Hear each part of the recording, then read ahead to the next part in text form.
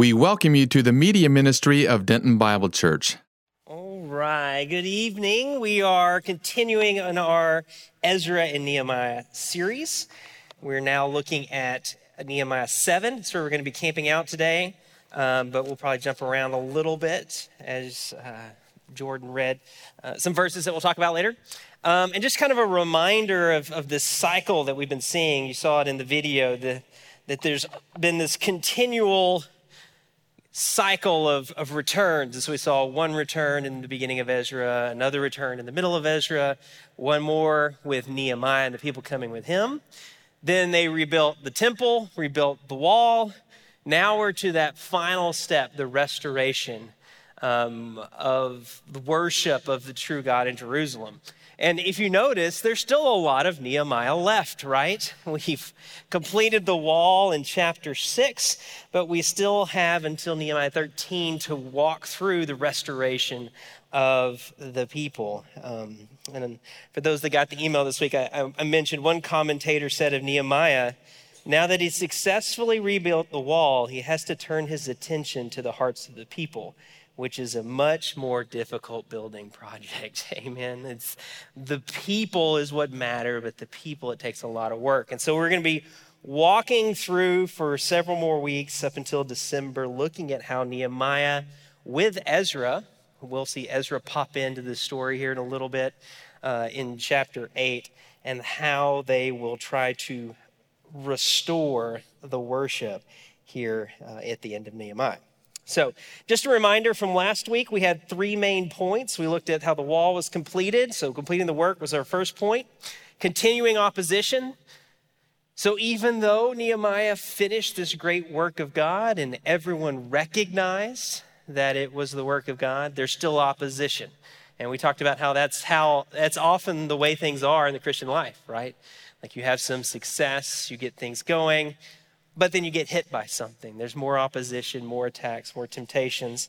And then we looked at that last little section, the beginning of chapter 7, where he puts up guards for the city. We need to lock down the city, secure it from this continued opposition, and secure the work now that we've completed the wall. Okay? Today, we're going to look now at another new problem that he has.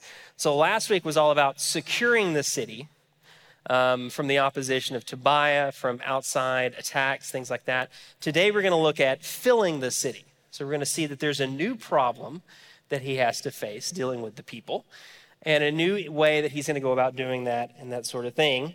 And because I'm an alliteration kind of guy and I'm not very creative, we've got 5 points that all start with P. So if you want to have a head start here, we're going to look at first the problem. What's the problem in Nehemiah 7? What is he needing to fix? Then we're going to look at his plan. How are we going to address the problem that we see in verse 4? Then we're going to see the people, a list of people that are coming.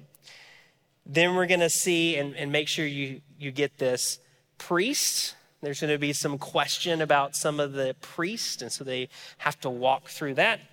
And then provision. Now, all of this list, though, keep in mind, goes back to Ezra 2, and we'll talk about that. So he's looking back at Ezra 2 and the list that was earlier there in the thing. So, everybody with me? We're going to fill the city. We're going to look at how is Nehemiah now with the buildings up, the temple up, the wall up.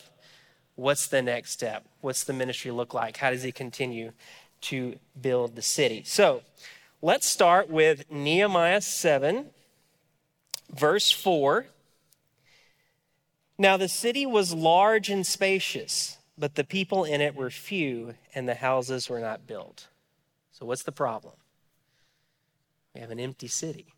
Okay, we have a beautiful temple, we have a wall, but is that really the restoration of Jerusalem, the restoration of the worship? Okay, an empty temple doesn't look good. Right? And if Jerusalem is supposed to be the light to the nations, we have an issue. The city of David, the center of worship of Yahweh, is empty. There aren't people living in the city. There's open spaces. Some houses need to be built. There's a problem. We need to fill the city. kind of think like we've been blessed with beautiful facilities here, but if it was an empty building, there's no worship, right? You've got to have the people. And so that's what Nehemiah is going to set himself to do here. Jerusalem needs to be a light to the rest of the world. We need people. We need worshipers here. And you've probably been to like city areas that have been abandoned and just kind of how eerie it is. Like like if you go to certain parts of Detroit, or if you went to New Orleans after Katrina and there's just huge open areas. Like that's not communicating a thriving community. That's not communicating a city on a good standing, right? One of the most creepy things I've ever been to is the Six Flags in New Orleans after Katrina. You know, it's a place that's supposed to be all about having fun, right? And getting away and all that stuff, but it's not working. There's no people. It's empty. It's eerie. We need to fix this. And a city that's empty is not attractive. A city that's empty has not been restored. A church that's empty isn't where worship is happening, right? We have to have the people. So what's he going to do? Let's look at the plan. Verse 5. Then God put it in my heart to assemble the nobles, the officials, and the people to be enrolled by genealogies. Then I found the book of the genealogy of those who came up first, in which I found the following record. So the plan is, let's get everybody together. Now let's find people to fill the city. Now, where's a good place to go to find people to help restore the worship of the temple? Well, let's look at the people who came back to do that in the first place, right? So he's going to go back to the list. This matches very closely with the list in Ezra 2. And he's going to try to find where are the true worshipers, where are the people that were dedicated to this mission, and how can I get them involved in helping restore Jerusalem, okay? So a couple things to notice with this plan. First off, whose plan is it really? What does it say at the beginning of verse 5? Yeah, then God. All right, then my God put it into my heart to assemble the nobles. Yet again, and I hope you're catching this, Ezra and Nehemiah both are great leaders, but it's not because of anything in them necessarily, although they are gifted. It's that their willingness to follow God. Whose plan is this? Ultimately, it's God's. Nehemiah is just the avenue, the person carrying it out.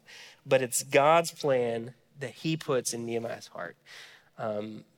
And that happens to us a lot, right? Sometimes when we're going around the Christian life and we feel a pull towards a certain direction or something clicks in our mind, that's God leading us. Are we willing to listen? Are we willing to follow him? Or do we have better plans? Right, I think we default to that, right? Like we come up with our own plans, our own agenda, or our own thing. But Nehemiah has his heart in the right place. It's on God and his plans. And notice he can't do it alone, right? So God's got the plan. He tells Nehemiah, but Nehemiah is not going to do it by himself. He assembles nobles, officials, and the people. All right? If we want to have a successful church, if we want to have a godly church, you need all types, right? The church should not be a place where there's division. You need leaders, you need people, you need all different walks of life working together for the mission of God. And so he reaches out to these different groups, the nobles, the officials, and the people, to be enrolled by genealogies. And then he goes back to the book of the genealogy, that Ezra 2 passage. He wants to make sure that he knows which people have been dedicated to this mission from the beginning, so that he knows which people can I count on to help me finish the work, right? And if you remember, it was a big deal when these guys left Persia. They had been living there for decades. They had had second and third generations, right? They had planted vineyards. They had built houses. They were safe. They were secure. So if they're going to leave, they have to give up everything, right? So are those the kind of people you can count on? The ones that have already sacrificed everything for the call, left their home, left their safe and secure homes back in Persia so they can help restore Jerusalem. And so it's not surprising that that's where he's going to go for new people, right? That's where we need to go to find people to help me finish this mission. He wants devoted, godly people to help restore the worship of Yahweh. Buildings are up, that's great. The walls are up, that's great. Now we got to fill it, okay? Now we need worship returned. You see this in history a lot, right? Guys that have these visions for utopian cities. And usually where they fall apart is it's not God's plan or it's not God's people, okay? America, we have that tradition of the city on a hill, the Puritans trying to establish this perfect place. Ultimately, it falls apart. A great example of one of these utopian cities actually was here in Texas in 1855. I'm going to give you kind of an illustration of how not to do it, and then we'll talk about how Nehemiah did it well. 1855, there was a French socialist named Victor Considerant. Okay, got to get your good French accent. He had a perfect vision for a community that would be a utopian socialist community. We don't need God, all right? We're going to create this perfect community. And he brought 400 Frenchmen over here to Texas to establish a socialist utopia, direct democracy. We're all going to share things in common, and we're all going to punt God. Not only that, he brought the wrong kind of people. He brought watchmakers, weavers, brewers, people like that. But he didn't bring anyone that knew how to grow food. So if you're establishing a colony in the kind of the frontier area of Texas in 1855, what is he forgetting? It's all around a terrible plan. So it's not surprising this settlement falls apart. They get hit by crazy Texas weather. Okay, happens all the time. They have no food. They start to starve. They start to move away. And eventually the whole community falls apart. Then the city of Dallas buys it. This community is called La Reunion. Anybody know Reunion Tower? Okay. So if you ever wanted to know why they call it Reunion Tower or Reunion Arena, it was based on the land of this utopian socialist place. But it wasn't God's plan and it wasn't the right people. And so what happens? Within 30 years, it falls apart, right? I'm not saying go create a utopian place. That's not the point of the story. But Nehemiah wants to reestablish worship of God, so he needs to follow God's plan, use God's people, right? So we're going to see him do that. And the dedicated to God, if you think about last week, he's already shown this pattern, right? When he needed people to help secure the city, when he needed good, solid leaders that could watch the walls and protect the people, he turned to in Jeremiah, earlier in chapter 7:2, I put Hananiah, my brother, and Hananiah, my brother, and Hananiah, the commander of the fortress, in charge of Jerusalem. Why? For he was a faithful man and feared God more than any. Okay, we're not necessarily looking at skills. We're not necessarily looking at professions. What do we need to reestablish true worship? True worshipers, right? People that are dedicated, people that are faithful, people who fear God more than many. Okay? So we've looked at the problem. Now we've looked at the plan. Okay, God's plan using his people. So let's look at the people. All right, this long list of people. Verse 6, and yet again, he's reading the list that he found, the book of genealogy that's connected to Ezra 2.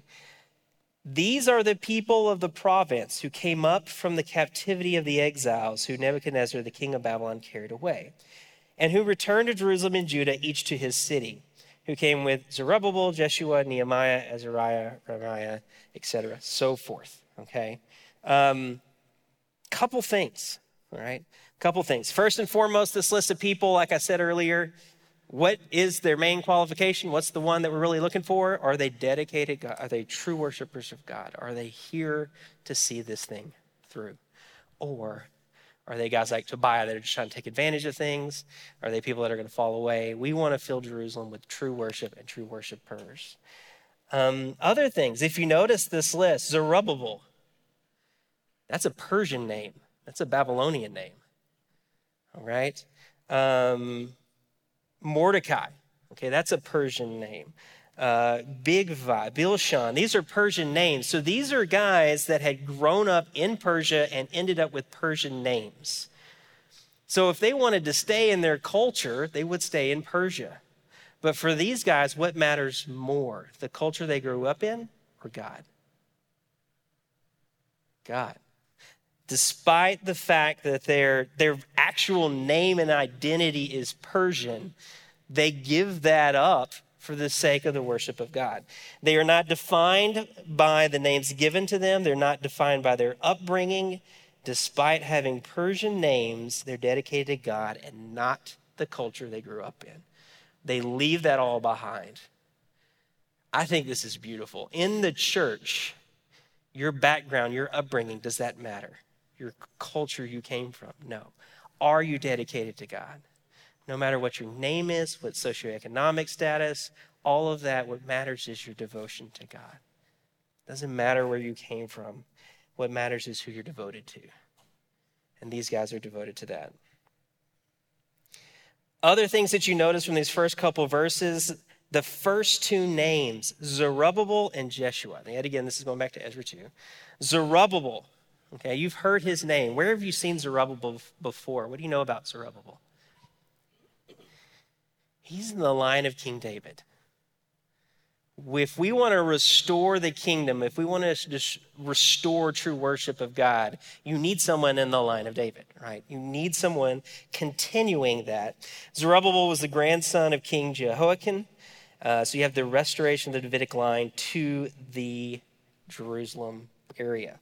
Then the second name, Jeshua, was the grandson of Israel's last high priest before the destruction of the temple. So we have the priest line and the king line. Notice they're mentioned first. Okay? Now, ultimately, full restoration of worship of God doesn't happen here, right? There's always still looking for the true Messiah. So what you're really looking for with these two guys is you're looking forward to when someone can come and be the true king and the true priest to establish true worship and true relationship with God, which is who?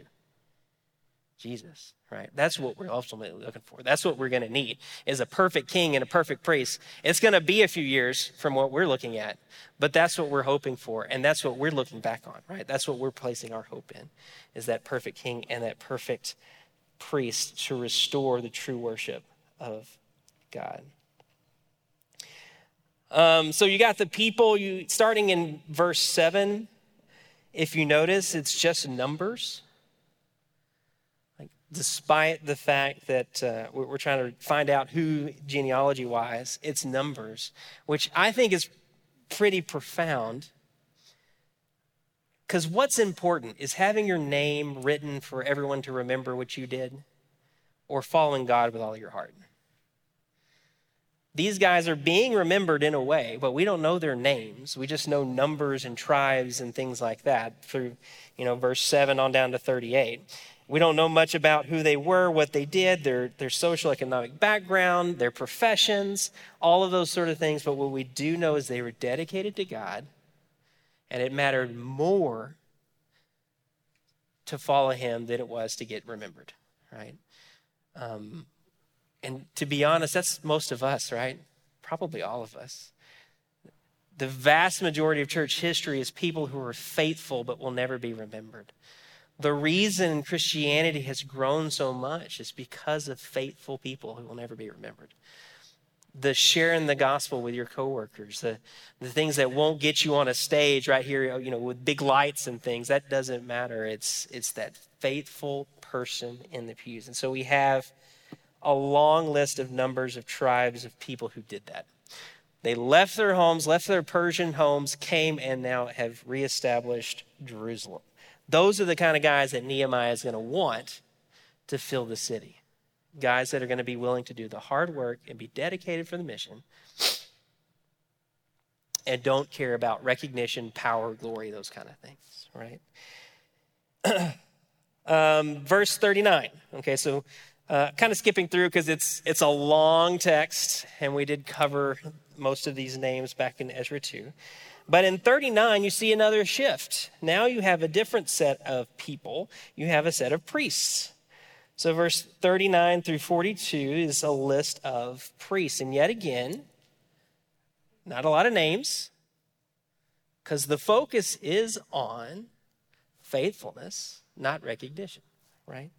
In addition to the people, you need leaders. You need spiritual needs met. You can't reestablish the worship of Yahweh without the priests, without spiritual leaders. You need that. That's why we have pastors in the church. That's why we have elders in the church. You need leaders, but everyone is working together. Everyone gets recognized. And here the priests are actually after the people. Did y'all catch that? We all have an important role to play. We're all needed. We all have some area of expertise, some way that we contribute. So just like the vast majority of people in church history, the vast majority of pastors in church history are not recorded. There's not long lists of names of faithful guys in various places. It's pastoring and doing what God has gifted you to and called you to. That's the goal. That's what we're trying to do. And these men who probably were from higher class, probably had more wealth, more stability in Persia, they're giving up a lot, right? Not to diminish what everyone else has done, but they are giving up their homes and extended families in Persia. Starting in verse 43. Okay, so you get another group of people. These are all the guys that assist the priest in the worship, okay? It takes more than just a senior pastor to run a church. You need guys to set up chairs. You need guys to lead worship. You need guys to count the money. You need guys to do all of those other aspects. And so we see that here in verse 43 down to 60. Verse 43, you get the Levites. The Levites are there, the priestly class, to help the priest with the working of the temple, the different aspects, the sacrifices, the instruction of the people about the law and about God. Then in verse 44, you have the singers. Verse 45, you have the gatekeepers. You have the ushers, right? All the guys that welcome you in and help with the doors. You have the singers that lead in worship. All of these are needed. Then you have the temple servants in 46 on down to 60, okay, with numbers yet again. No names, but faithful men who are willing to sacrifice, to do the work they're called to. One of the numbers that kind of sticks out, I think we've mentioned this back in Ezra, but there's only 74 Levites. That's not near enough. And so if you remember in the first return, one of the big things Ezra has to do in the second return is recruit Levites. And it's for this reason. Okay, we're short-handed. We need people. And sometimes you have to go call and grab people, right, to take them with you. So we have everything here in this list that we need to reestablish worship. We have priests, Levites, singers, gatekeepers, temple servants, and then the people. So if Nehemiah wants to reestablish Jerusalem, he wants to fill it out, is this a good list to go to? We need to put these guys in the temple. We need to get worship restarted. We need to get things going. So let's pull from these dedicated people. Now, this is years later, so it's their sons and grandsons too, so that we can fill Jerusalem and see the worship restored. Now, the list, the book of genealogies mentions some problems that they have. Starting in verse 61, this is what I said was the priests. There are some people that because of the exile to Babylon, they no longer could prove their lineage. They could no longer prove their connection to the priestly class, right? And so there was question, are these people priests and Levites, or are they something else? Verse 61 of Nehemiah 7, these were they who came up from Tel Melah, Tel Harsha, Cherub, Adon, and Immer. They could not show their fathers' houses or their descendants whether they were of Israel. And so he walks through different groups that weren't able to show their genealogy. Verse 64, these searched among their ancestral registration, but it could not be located. Therefore, they were considered unclean and excluded from the priesthood. Now, this is kind of a weird passage that we, as looking back as New Testament believers, it's hard to imagine this strict a view on genealogy. But remember, they have to make sure they get it right. And under Mosaic law, you have to be of the line of the Levites and the priests, right? You have to be able to trace your way back. Now, they've opened up a way to kind of work through that, through the Urim and Thummim in 65. And so they would use that to figure out who's actually priests and who's are not, okay? They were very careful to make sure they could trace back the priests to their families. In Old Testament, genealogy and character were the requirements for leadership. So you had to have godly character and devotion, and you had to be of the right group, the right class. For us as New Testament believers, is that still true? Do you have to have the right character? Yeah, right? That's the main thing, okay? But do you have to be of a certain class or a certain family? No, that's the beauty, right? The ingrafting of the Gentiles into the people of God. So now that there's no Jew nor Greek, male nor female, right? Slave nor free, we're all one big family. And so it's beautiful looking back that we no longer have to do this. We don't have to have you check your genealogy on the door end to make sure that you can preach up here or play drums or something like that. That's not what matters, right? The family of God has now been engrafted to the body of Christ, and we're all equal. And so it's this beautiful picture. But for here, following the law, they have to make sure that the priests are of the right families, right? And the right character, okay? All right, so we've seen the problem. We've seen the plan. Now we've seen the list of people. And then we've seen this question on priests, okay? Last thing I'll say on the question on priests, like the character issue, you know, we've seen how Nehemiah has run into problems with noblemen or others that have compromised, right? Do y'all remember the intermarriage problem that Ezra had to face before we got to the book of Nehemiah, where people were compromising with culture, mixing in with other groups, mixing in with other ideas? And so Nehemiah wants to make sure that whoever he brings into Jerusalem have the character and the right qualifications. Paul warns us about the New Testament believer about this in 2 Timothy. Do not lay hands upon anyone too hastily, 2 Timothy 5:22, and thereby receive responsibility for the sins of others. Okay, we need leaders, but we want to take our time to make sure that they're the right ones, right? And so Nehemiah, who needs help, who needs leaders, who needs people, is going to take the time and not lay hands quickly so that he can make sure it's the right people, okay? The last P, provision. So starting in verse 66, the whole assembly together was 42,360, besides their male and female servants, of whom there were 7,337.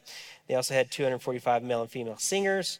Their horses were 736, their mules, their camels, their donkeys. So not only does you need all these people, but there's this great provision of God in helping restore the people of Jerusalem. So yet again, this is the first group coming back in Ezra. Now Nehemiah is looking back and remembering that, and remembering the sacrifice of these guys.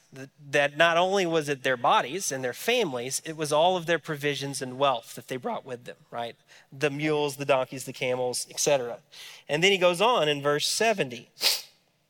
The governor gave to the treasury 1,000 gold drachmas, 50 basins, 130 priest garments. So not only have these guys sacrificed their safe, secure home back in Persia, they've taken this long journey, they've given everything to the mission, now they're giving it to the temple. They're literally handing it over. They're not just risking it, but they're giving it up willingly. And so he goes through and he talks about others that do that. Okay, the treasury gets 20,000 gold drachmas. This is verse 71, and 2,200 silver minas. That which the rest of the people gave was, and so the leaders and the people are both sacrificing and giving generously from their wealth for the ministry. So yet again, Nehemiah is looking for people to fill Jerusalem. He's looking back at the first guys that came back, and these guys are dedicated. They risk their lives, risk their wealth, and then they give generously to the mission, right? And that's the kind of people we need. That's the kind of people we want. Ones that are wise, ones that are devoted, ones that will give not only their lives, but also their possessions. And then it ends in 73. Now the priests and the Levites, the gatekeepers, the singers, and some of the people, the temple servants, and all Israel lived in their cities. In 73b, and when the 7th month came, the sons of Israel were in their cities. So this is kind of a concluding mark from Nehemiah after he gets to the end of the Ezra 2 book of genealogy, okay? So what did you notice here? Where are the people? Verse 73, they lived in their cities. So all the people have come back. They've spread out to different cities in Israel, okay? They were in the country. They weren't in Jerusalem proper, okay? Which kind of makes sense. Jerusalem was destroyed. It was a construction zone for this entire time, both Ezra and Nehemiah. But now that the construction's done, what does Nehemiah need to do with these people? What does he need to challenge them to do? Come in the city with me, right? Move in the city. I know you enjoy your little country lifestyle, but we need to reestablish the worship of the temple. We need people. We need to fill out this city so that we can worship God.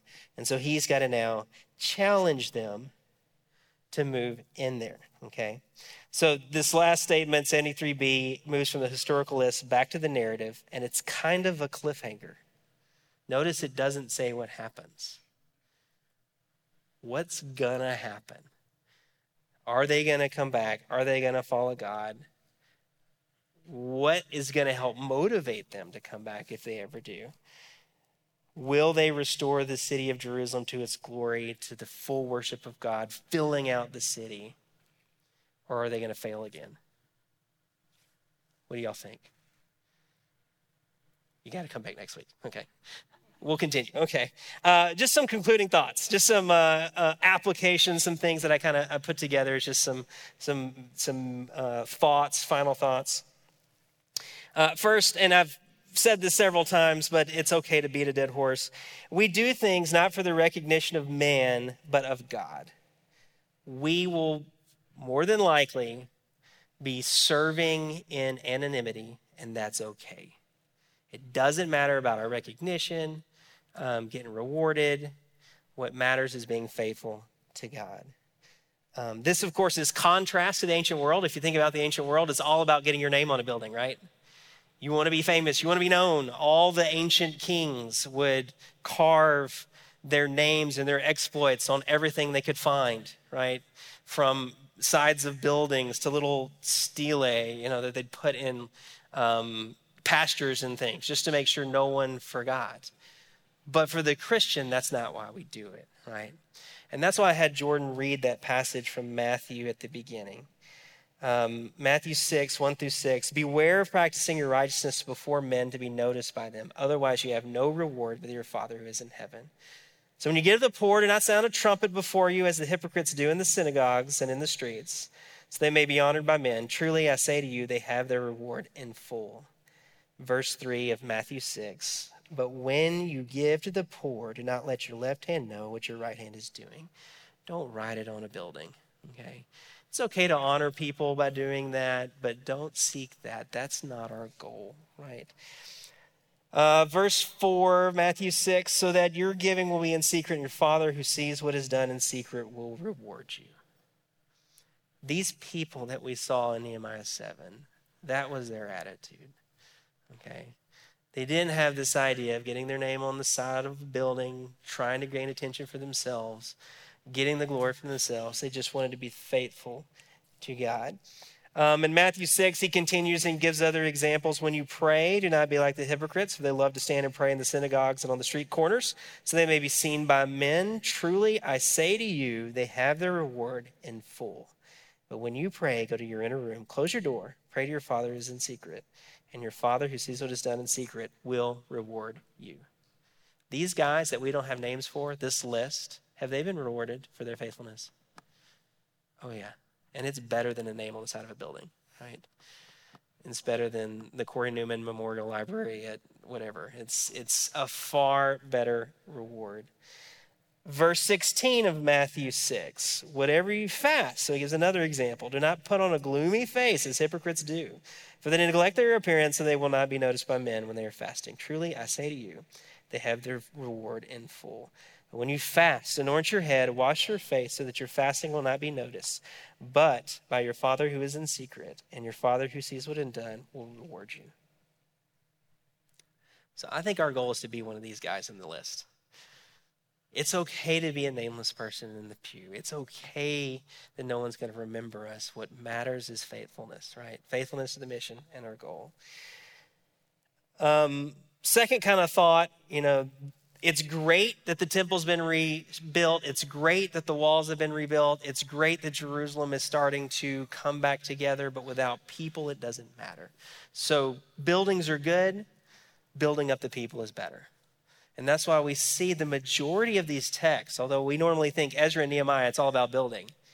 Yes, but if you look, most of the time is spent building people, not projects, right? That you need those buildings, you need those spaces, you need that area, but you can't stop there. We are called to go and make disciples, to build up the body of Christ, right? And so Nehemiah now moves on to ministry, okay? It's not like the wall was the end of his ministry. Now it's continuing. Let's build up the people.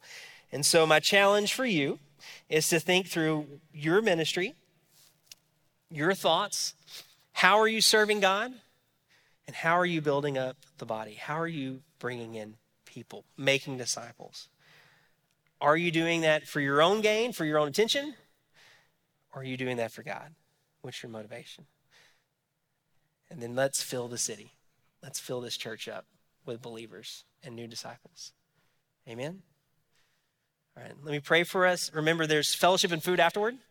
So I'm going to pray for us. The band's going to finish this out, and then I'll see you in there for some pizza as we build up the fellowship and build up each other, right? So Lord, just thank you for this text and this reminder of priorities and what's important. I pray that we've all been challenged, including myself, that why we do this isn't attention. Why we do this is because we're devoted to you and we fear you more than any, Lord. I pray that you're with us, that you give us a clear vision, a clear plan on how we can also participate in making disciples, that we can participate in filling the city with your disciples, Lord. And I pray you just give us wisdom. And Lord, I pray for the food, that as we move into some time of fellowship, that you bless the food and bless this time as we as a body get together and enjoy fellowship in your name. Amen.